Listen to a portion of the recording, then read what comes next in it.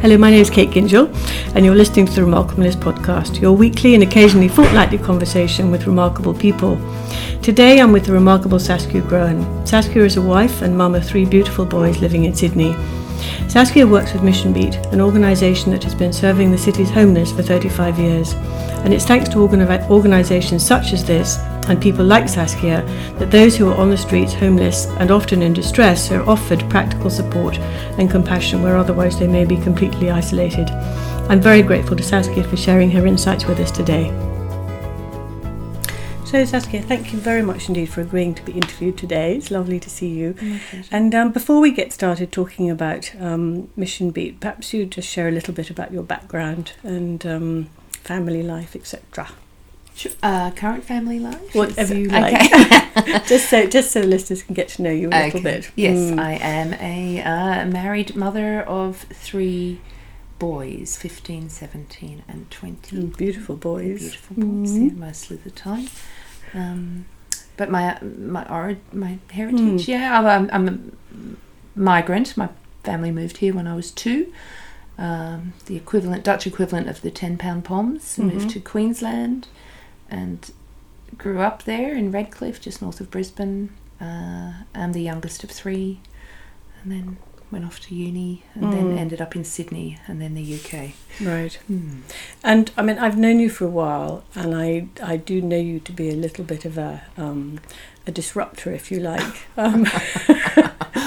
When did that all start? I mean, you have strong opinions on things, and I know you used to march and etc. in your teens. I think probably a working class background helps, I guess, and so you tend to be a bit more feisty. I also grew up in the era of Joh Bjelke-Petersen, which you had no choice but to be more politically aware. And then I did economics at university and learned about Marxism, so I became a Marxist for a while there. So I guess you have a voice because we were pretty downtrodden in Queensland at the time.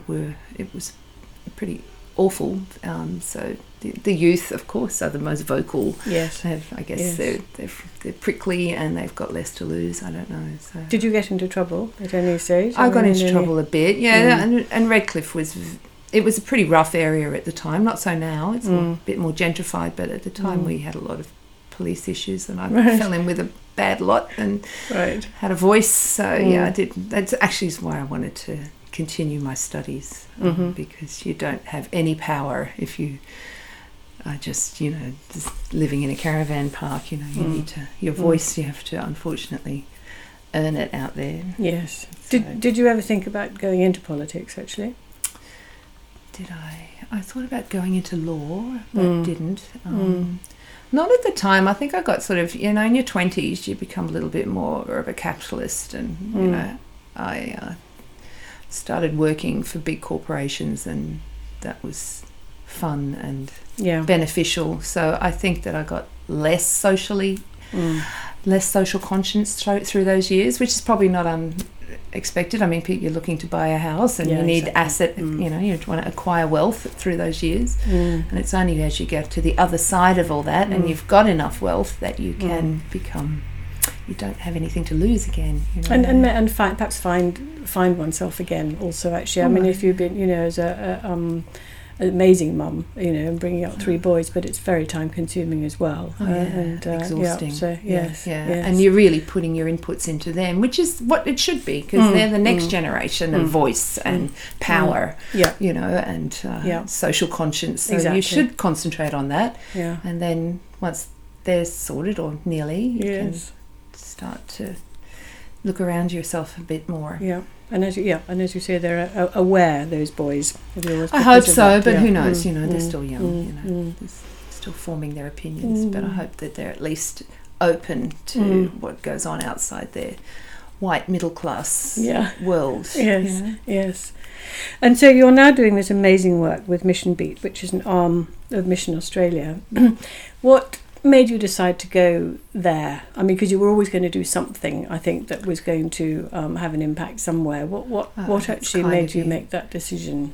There were a couple of things that changed. I remember very clearly driving on South Dowling Street, and I got at a red light, and a young guy came up and asked for money through the window. And I gave him some, because most people would. And you could see that he was sleeping rough and was an addict of kinds. You know, his teeth were yellow and had the marks of an ice addict at least. And he was very courteous and sweet and lovely and well-spoken. And I could transpose one of my children's faces on him. And it was haunting. And I thought, my God, what's happening? And suddenly I became more aware of the increase in homelessness, on people on the streets. I mean, when I was a kid, you saw an American program with a homeless person on every corner, and you thought that was an extraordinary world. It was unimaginable that we encountered that. Now you walk through the centre of town, and we've got exactly that.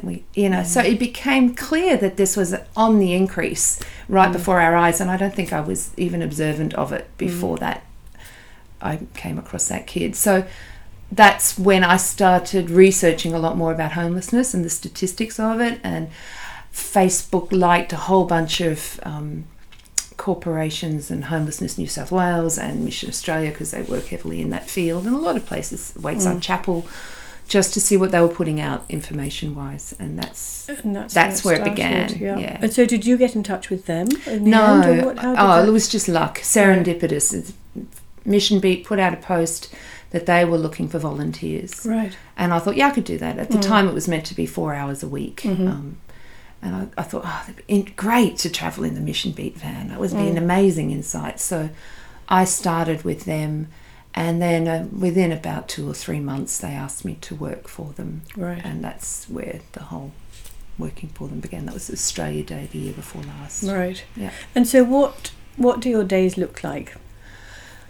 Well, I start work just before 7 a.m. We work every day of the year for 16 hours a day. We work from 7 till 10:30. Obviously, that's 2 shifts of staff. And so we head out in the van pretty early, because prior to that, our clients are asleep. And we do transports because it's difficult to get between. A lot of homeless people who are trying to find accommodation are bouncing between Centrelink and Housing New South Wales, because they need to do all this stuff in person, and then into maybe a hostel if they're lucky, and then a food service.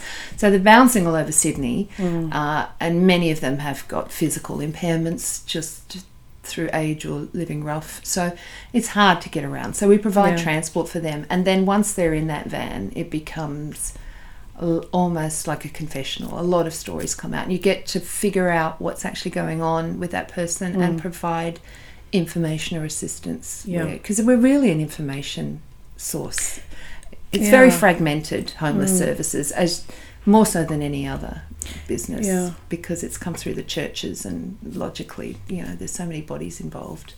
So it's mostly helping people figure it out. So, a key part of what you do actually is asking the right questions and listening to them, and actually really, and so it's the compassion but the intelligence combined, really. And we're trained in that it's open-ended questions, and it's active listening and all that stuff. But I think you have to be a fairly special type of person to, one, to want to do it in the first place, but two, to actually cope probably with what you are seeing on a daily basis, because I imagine it must be quite distressing at times. Sometimes, especially when I first started. I remember I used to go to bed and relive every single interaction and try and work out how I should have done it better.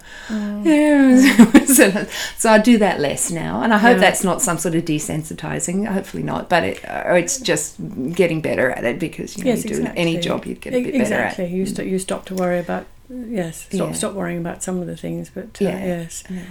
And I suppose as awful as it sounds, because I'm sure, most of the situations are sad, and some of them will be particularly bad, but it is something you're seeing literally on every time you go out in the van. Yeah. So it's not becoming hardened to it, but it's just becoming used to it, I suppose. But even that's a bit scary, isn't it? Yeah, I guess so.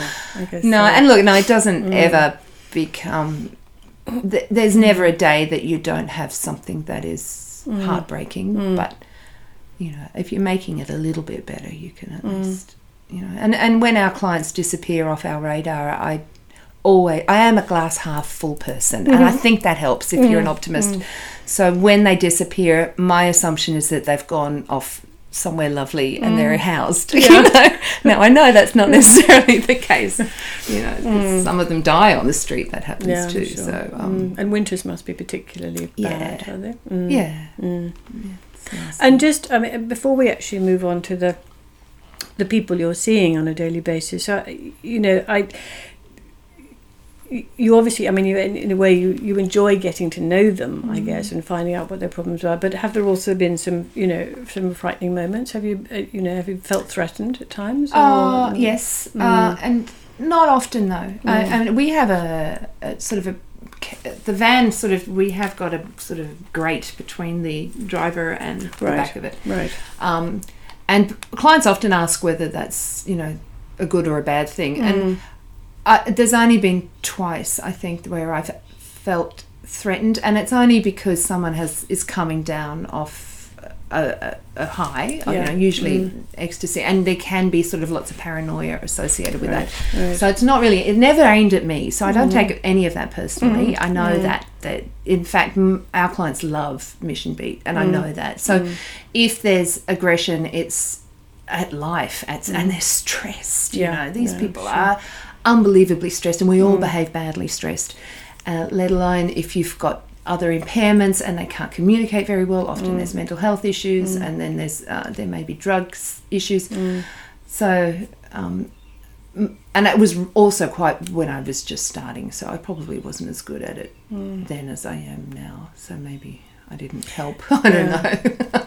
But rarely, So, and it's sorry. I've copped more abuse probably from the general public than I have from Isn't that interesting? Our clients. Our clients are far friendlier than most human beings. Because I was just thinking, as you were saying, there is a tendency by the general public, and I know I've been guilty of that myself. It's a them and an us thing, and so they're not, treating them as being different or not. It's and I can understand people being a bit wary, because you don't know if the person sitting on the corner does have the kind of mental health issue where they will abuse you, and that has happened, but generally it's not, and almost all the time it's not, and that's why some of those TV programs that have been coming out recently have been really good for that, to just see how human exactly and how easy it is to fall into homelessness. And usually it's a couple of really terrible things have happened and they haven't had a support base. You and I have got support, we've got family and friends, but some people don't, and then they're left with nothing. And so getting into that and the sort of different groups of people, I know you've mentioned to me that there's an increasing number of sort of middle-aged women, but there's obviously teenagers as well who perhaps things are going on at home and they just can't deal with. But what's the sort of largest group and the reasons, do you think, or is it just you just can't generalise like that? It's the largest group probably is still men, sort of between 20 and 50. That's a giant group anyway, isn't it? There's a growth in women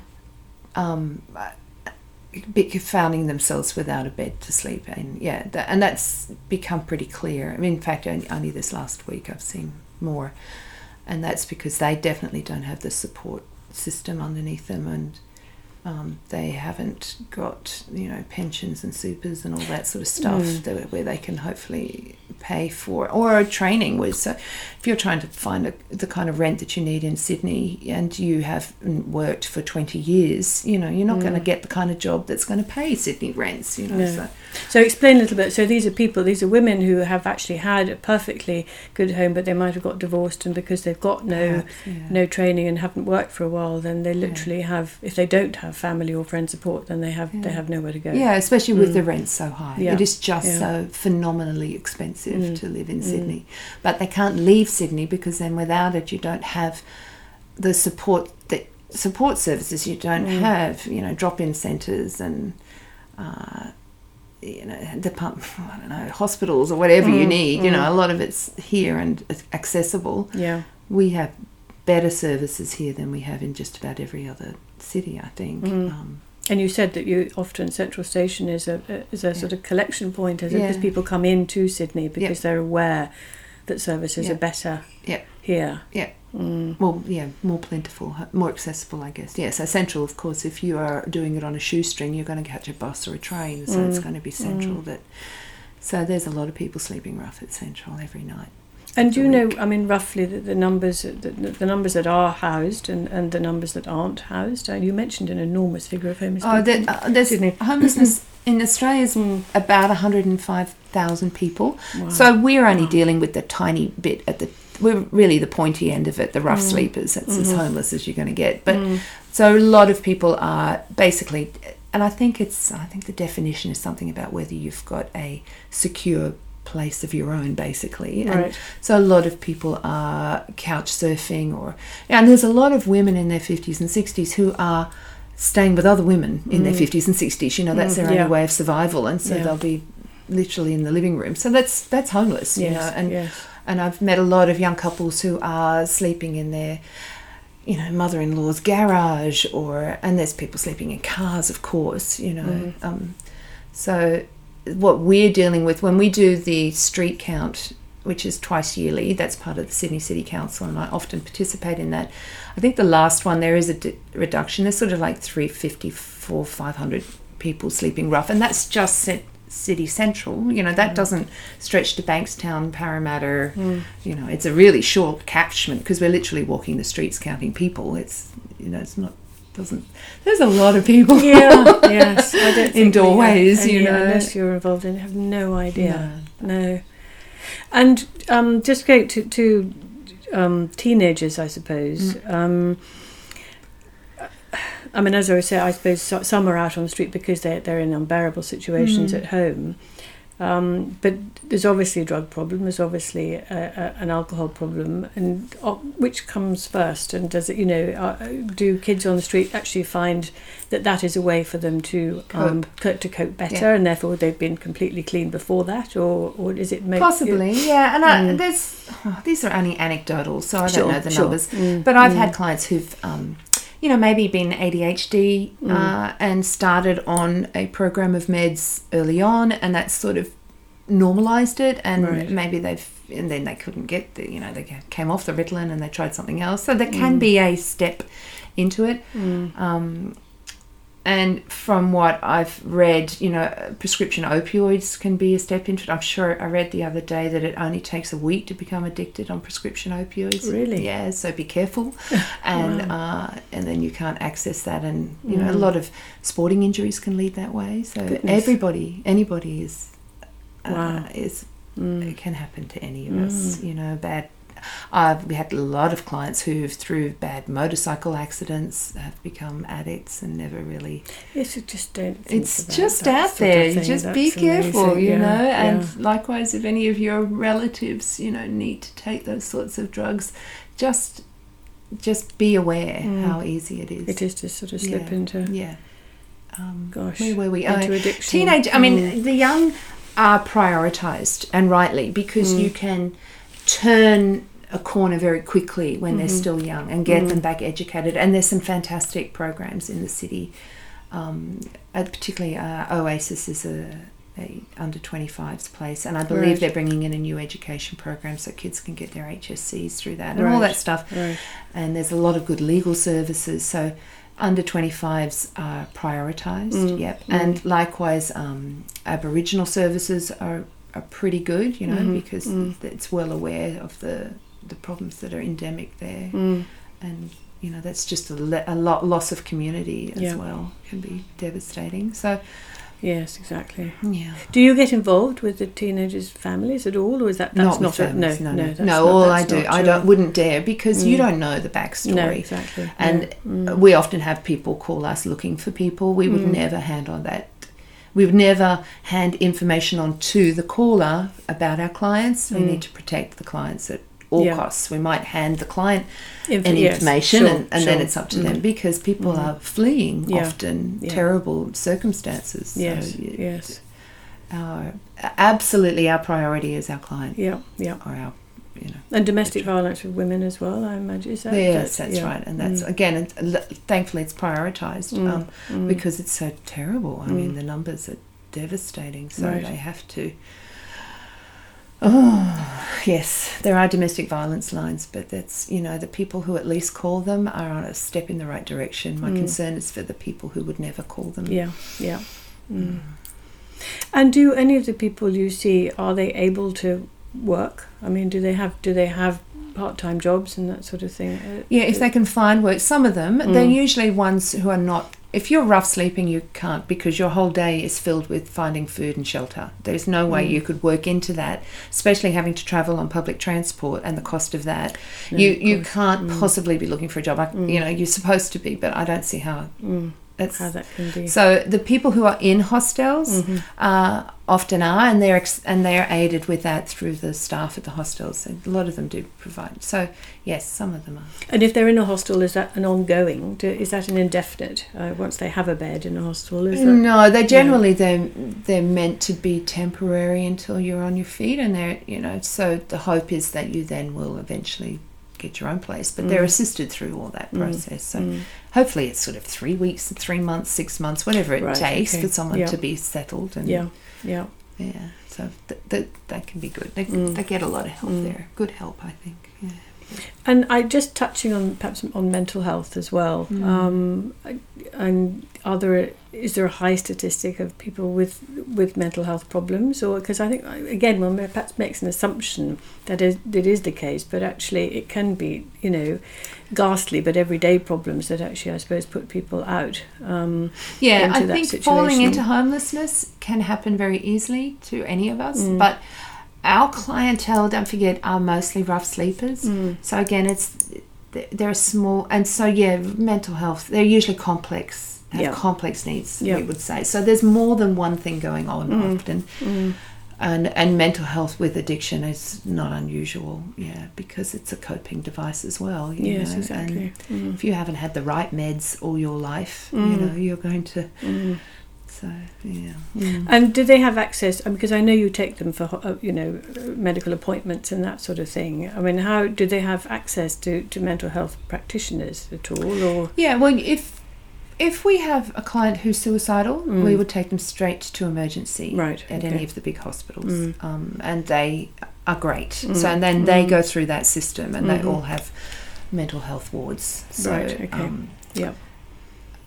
so that's an incredibly important part of what you do. I mean, it all is, but we have a lot of clients who are suicidal, because we know the connection between depression and suicide anyway. So if you are then sleeping on the streets and you have no community, no friends, so you can see why people cluster together when they're homeless, because you need something. Human beings just require that. And what was I going to say? So suicide is a big factor when you have it that bad. Yes, exactly. Life if you're ever going to have those thoughts, so tough. Oh my gosh. Exactly. And obviously, I mean, with particularly in Sydney, but I imagine all over Australia, with house prices increasing and rent increasing, it is only going to be an increasing problem. Yep. There are a lot of people on a knife edge as we speak, because there's no buffer. If all of your salary is going towards your rent, like 80% instead of 30%, whatever it should be, it doesn't take much. If you lose your job, you're out within weeks instead of months now. I mean, that's all changed. So if you don't get another job within weeks, which of course it's difficult, and I mean, all of the homeless services will give you those stats. You can get all that info, but they're very concerned that the number of people who are really, really on a tightrope, and where that could go. Yeah, so that's pretty. So what can be done? I mean, I suppose first of all from a state point of view, from a government, but also perhaps from an individual point of view as well. Yeah. I would say your first port of call, I would love everybody to pressure the governments to doing more to stop the increase in house prices and rents, and release some of the tens of thousands of empty properties in each city back into rental, and that's just not happening. That they need to have it. It can't even be a fine. It's got to be, if you don't rent out that property, it goes back to the state or something. It's saying, fine you $5,000 is a joke. Especially if you're an overseas buyer, you don't have. because the land value is what you're after. You're not trying to get rent. You don't care about that. It's a big headache, you know. So a lot of people aren't bothering to rent out. They're just waiting for the value to increase, or until there's a whole row of houses they can bulldoze, or whatever. Wrong, isn't it? So there's a lot of that. So if we could release property into the rental market, which I think is that's a quick fix. And then, of course, negative gearing has meant that our general house prices are high, so that hasn't helped. It's unaffordable housing, and people want to stay in Sydney. That's where their community is. That's a big part of it. So that would be my first port of call, is to become aware of that. And, you know, if you want to write a letter, great. And then on the individual basis, all of these bodies are always looking for funding. You know, the drop-in centres. There's 4 or 5 big ones in Sydney. A lot of them are supplemented by donations. Right. And this is for food, drop-in for food? A drop-in centre is a place to go during the day. It doesn't have accommodation, but it means a rough sleeper or anybody can go and have either cheap or free food and showers and washing facilities. This is where...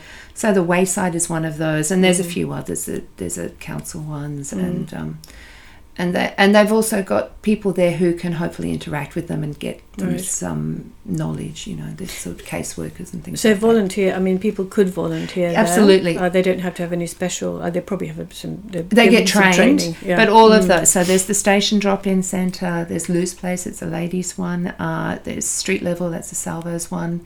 And there's the Wayside Chapel, have volunteer programs, and they train you, and so that's a great way to get involved, and it gives you a perspective. And then there are other food services that come in and out, and a lot of them are church based. The Exodus Foundation does a lot of great work. That's in Ashfield, but they have food services as well. Again, always looking for volunteers. Amazing. And then there's a Korean church that does stuff. There's a load of places that. So helping, they always need new people because people leave. Yes, exactly. Yeah. And even around here, there are sort of soup kitchens and stuff, you know. So that's a great thing. Okay. Yeah. And in winter, I mean, I know that you've asked for blankets and just very sort of simple things like that. For us, because we deal with the rough sleepers, we always need blankets. Yoga mats are great because they go underneath. Yes, exactly. Yes, to give a bit of. So ours are very simple needs. It's basically those first steps, you know, to survive. And blankets even in summer. I mean, because it gives a sense of protection. If you're sleeping on a park bench, even if it's hot, if you've got something over you, you can imagine that becomes your shelter. Yes, you know, it's a barrier between. You're less exposed. Have you? I mean, just from your own personal point of view, have you seen or come across? You know, you've had a day where you just thought, I just can't go back, or does it actually make you more? When you see things that really make you distressed, and does it make you more keen to? help? No. My frustrations have never been about the clients and what we do, you know. But you know, I get frustrated at other things, of course, you know. So it has changed. How has it changed your outlook, I suppose, or your on life? What's it done for you? So it's been nearly 2 years, is it, since you've been working for them? Since I volunteered. I guess I don't know if it's changed me a lot. I do on a purely daily basis. I find myself always looking in doorways, which is really weird. You know, I just can't stop now. One of my colleagues was out on a date with a lovely young lady, and he said, I found myself walking down the street and all I could do was look in doorways. Really? I was like, I have to switch this off, you know. I find I'm always scouring the streets. That's strange. That's just habit. I don't know how else. I found myself a bit more vocal, I guess, because I'm just frustrated with things as it is.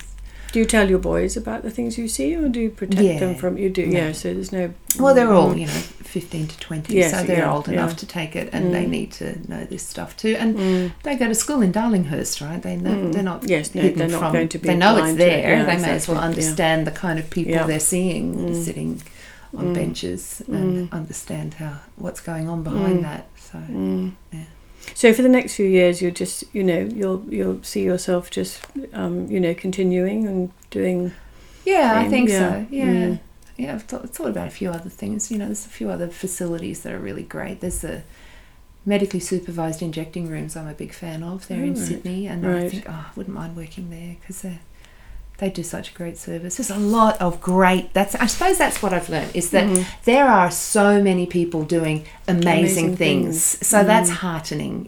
Whatever the government's doing, on the ground there are people doing fantastic things. And for nothing, just because it's the right thing to do. And that's great when I see that. It makes me feel like that reinforces my faith in our people, But it's interesting that you have to, be involved in doing what you're doing to actually become aware of that. I guess so, but maybe that was just my own naivety beforehand. I don't know, but I guess it's when it helps when I walk into one of these services. I guess I see it, whereas most people don't go inside. But it you could find out about it. You just scratch the surface. You see. There's some people doing really lovely things. So there's some uplifting. It's not all doom. I suppose you're seeing the difference that you and others in Missionbeat make, which is obviously we like to think so, rewarding. But I hope it's working. I'm sure it is. I think and I mean on that note, we've sort of run out of time. Okay. But I do. Have you got any last words that you'd like to add? No, I just if everybody's it's just empathy, and I dare say everybody who listens to your casts are already empathetic people. There's nothing I can teach anybody there. Well, they get it. I think you have. They get it. I think you have, and I think you're, as you say. I mean, as I say, you are remarkable, and I'm very, very grateful to you for sharing all that, because it is important for people to know. And I was staggered by the numbers, I must say. And 105,000 people. Yeah, there you go. Yeah. That's something. In an affluent, country that seemed to be, God's land or whatever. Yeah. So no, well, thank you very, very much indeed. Pleasure. And take care. Thanks, Saskia. Thank you, darling. Thank you. Thank you for joining me on the Remarkableness podcast today, and thank you again to Saskia for sharing her insights with us. If you haven't already subscribed to the Remarkableness podcast, you can do so on iTunes, and if you'd like to find me on Facebook, my Facebook page is Kate Gingell, The Remarkableness of Us. Thank you for joining me, and see you next week.